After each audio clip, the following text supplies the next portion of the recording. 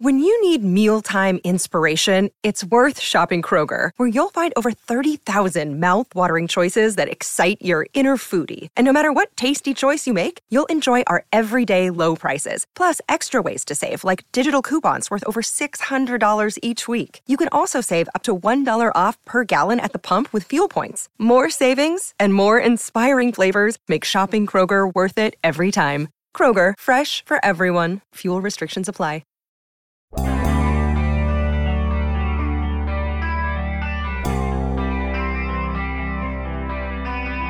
All hail the great Glenn Thomas, the most accomplished, the most revered offensive mind in all of football. And you know what? Even if he isn't that, we love him anyway. Good morning to you. Good Thursday morning. I'm Dan Kovacevic of TK Pittsburgh Sports, and this is an especially absurd edition of Daily Shot of Steelers that comes your way bright and early every weekday if you're into hockey and or baseball. I also offer daily shots of Penguins and Pirates where you found this. Glenn Thomas was hired yesterday by your favorite football team as the new offensive assistant coach. Now, there's a couple of things that I have to square away before we proceed. There are offensive assistants, and then there's an offensive assistant coach. The same applies to the defense. Whenever you hear in the NFL someone referred to as an assistant, that's actually pretty low-level stuff. That's a person that's kind of a gopher. That doesn't mean go get me coffee, but it does mean go break down this video so I don't have to. Stuff that nobody really wants to deal with once they've made it to a certain status. That's not what Thomas is. Thomas is the offensive assistant coach working under you-know-who. So whether or not he ranks above Mike Sullivan, the quarterback's coach, is debatable because, at least in terms of possible coordinator hierarchy things, you would have Sullivan being infinitely more familiar with the offense and, of course, with Kenny Pickett and Mitch Trubisky. So you would think Sullivan would be that guy who is next in line in case you-know-who doesn't last very long. But let's not kid anybody here. The Steelers needed to hire someone else who could at least think for themselves as it relates to offense, who might be able to bring a different outlook, who might even be able to add to the playbook that seemed to expire on Canada about halfway through the first quarter of every game. Oh, did I eventually mention his name? I did. Matt Canada. And you know what? He's in trouble, meaning leash-wise. This is the first time I can feel free in saying that because it's the first time anyone's been put behind him. Now, look, I'm being silly about Thomas and everything else here. His resume doesn't blow you away, to say the least. Okay, he's been in college for a long time, which, as Canada is showing everybody, and a lot of other college coaches show, it takes time to figure out the NFL game, especially at the coordinator level. What can you expect at Point Park University in downtown Pittsburgh?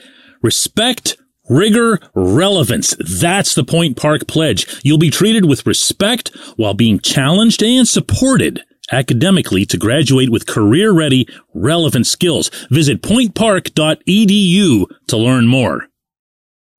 And Thomas, he was the coordinator last year at Arizona State.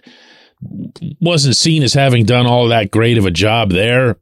Before that, UNLV, a few other stops. He did have time in the NFL working with the Falcons for a few years, and he was there. I mean, this is to his credit, for some of Matt Ryan's best seasons as the QB's coach. But look, when you're talking about going out and getting aggressive and hiring someone who's either a potential coordinator or someone you see as being the imminent next coordinator, you're probably going to do a lot better than this. But I don't care. Let me have my victory here. Okay? Let me run my lap. You can run it with me if you'd like. Because this coordinator had no business, Canada, ever being comfortable on the job. Presuming that he was, he certainly put up a great veneer if he wasn't. Because I'd tell you what, after about a month of the offseason going by, and remember that drama back in January as to whether or not Canada was going to stay, and the Steelers actually had to put out some kind of awkward statement to the effect that he was, which seemed strange because he was still under contract. I kind of given up on this. I thought that this was just going to be more Mike Tomlin being stubborn. We picked our guy. We're going to stand by our guy, regardless of the results, regardless of the lukewarm assessments that I've made myself as head coach about this man's performance. I'm just going to stick with him, and we're going to sink or swim with that guy. I at least will applaud this much. I'm not getting, all whatever about this hire. And I'm not going to get all whatever about the possibility that Sullivan could take the job, because honestly, I feel like if Sullivan could have taken the job in 2022, he'd have taken it, meaning they would have pushed him into that role. But I don't know that they see him as a coordinator type. You have to go pretty far back in Sullivan's resume to find actual play calling, which is, what the job is all about. But they at least made an acknowledgement. They at least made the tangible move to support the acknowledgement. And now there's something. There's a possibility in play. There's at least a name that people like me and you can cite repeatedly all season long as the guy who really ought to take charge of this offense. We believe in Glenn Thomas. We don't know anything about Glenn Thomas, but Glenn Thomas is already awesome. When we come back, J1Q.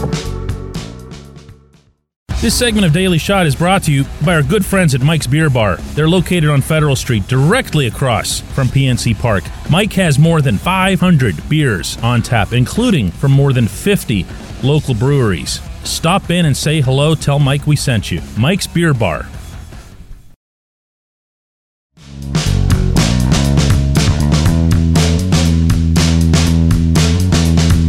Today's J1Q comes from Mark, who says, with essentially 2 first-rounders, what is the Steelers' strategy in the draft? Is it to package those and move up, or sit tight, take what's available? Well, Mark, they're wide open on a lot of fronts, and I'm always getting a little cringy whenever a couple of the picks are mentioned, but not the third. To me, and you've heard this on this program repeatedly, I will say 17, 32, and 49. They have 3 picks in the top 50. There is no reason for Omar Khan, Mike Tomlin, Andy Weidel, and everyone involved to not come away with 3 very, very good players, all of whom, incidentally, can contribute immediately. That is a draft haul unto itself. Now, if you believe what Omar said out in Phoenix at the NFL's annual meeting a few days ago, that the class in general is seen as being very deep. He said that he considers himself very lucky that his first GM overseeing a draft is this deep. There's some kind of selfish considerations to be had there too. You don't want your very first draft to be a bust. You'd like to, have a couple of guys that people will credit you and stick a little bit of a feather in your cap for it. Nothing wrong with that. I really appreciated that admission on his part. But it's got to come true. They've got to get 3 guys. If I'm thinking about what the Steelers have with that trio of picks, I'm not thinking about packaging them, which I think is what you're asking, Mark. I'm not thinking about saying, hey, well, listen, we'll give you, if you let us slide up to 14, we'll give you a 32 or a 49 to do that. If you're sliding up just a little bit, and let's remember the Devin Bush example, if you're sliding up just a little bit, even within the first round, the Steelers gave up, if memory serves, a third and a fifth. And those were the picks that they had gotten in the Antonio Brown trade. So they even justified that move by saying, listen, we didn't even have these picks before. AB forced our hand. So as we see it, we moved up to get this superior player. So they thought at the time. We can debate Devin Bush some other time, as if we haven't already. They got who they wanted. They got their target. But they didn't have to give up anything that was higher than a third rounder to pull it off. And that's the kind of thing that I could see happening if they move up. That's actually the more common precedent if you look at other teams and other action in the NFL draft when it comes to transactions. So while I do very much and genuinely see it as a possibility that the Steelers could move up, there's somebody there that they just love. There's a defensive lineman who they can't believe has fallen. There's a corner that they can't believe is still out there. Offensive line. They see someone and they go, man, but you know what? Look at 14, 15, 16. One of those teams is going to take him. We got to get up there. We got to get ahead of them.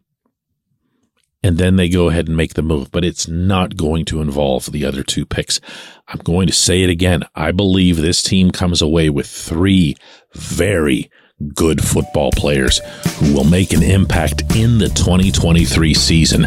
And that's saying something, considering I kind of like where the roster is now. You know, it's not perfect, but it's definitely better than it was in 2022. I appreciate the question. I appreciate everyone listening to Daily Shot of Steelers. Let's do another one of these tomorrow.